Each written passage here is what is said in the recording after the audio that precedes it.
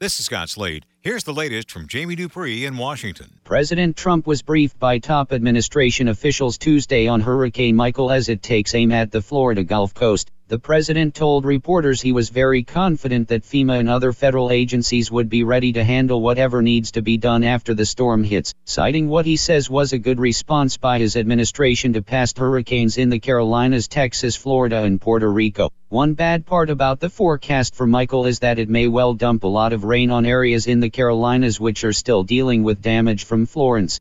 Jamie Dupree 2.0. With Hurricane Michael headed for the Florida Gulf Coast, I wonder if the storm and its aftermath are going to impact President Trump's campaign schedule. Remember a few weeks back when Hurricane Florence hit the Carolinas, the president scrapped several days of scheduled rallies and was ultimately off the trail for about 2 weeks.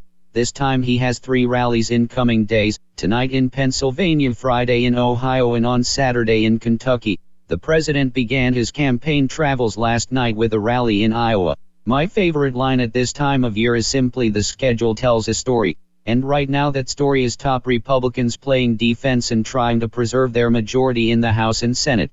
Jamie Dupree 2.0. A one-time Democratic congressional employee was ordered to remain in jail on Tuesday, as 27-year-old Jackson Kostko pleaded not guilty to a 7-count indictment, which charged him with releasing private information about GOP Senator Mike Lee of Utah, and illegally using a computer in a Democratic senator's office where Kostko was once an intern.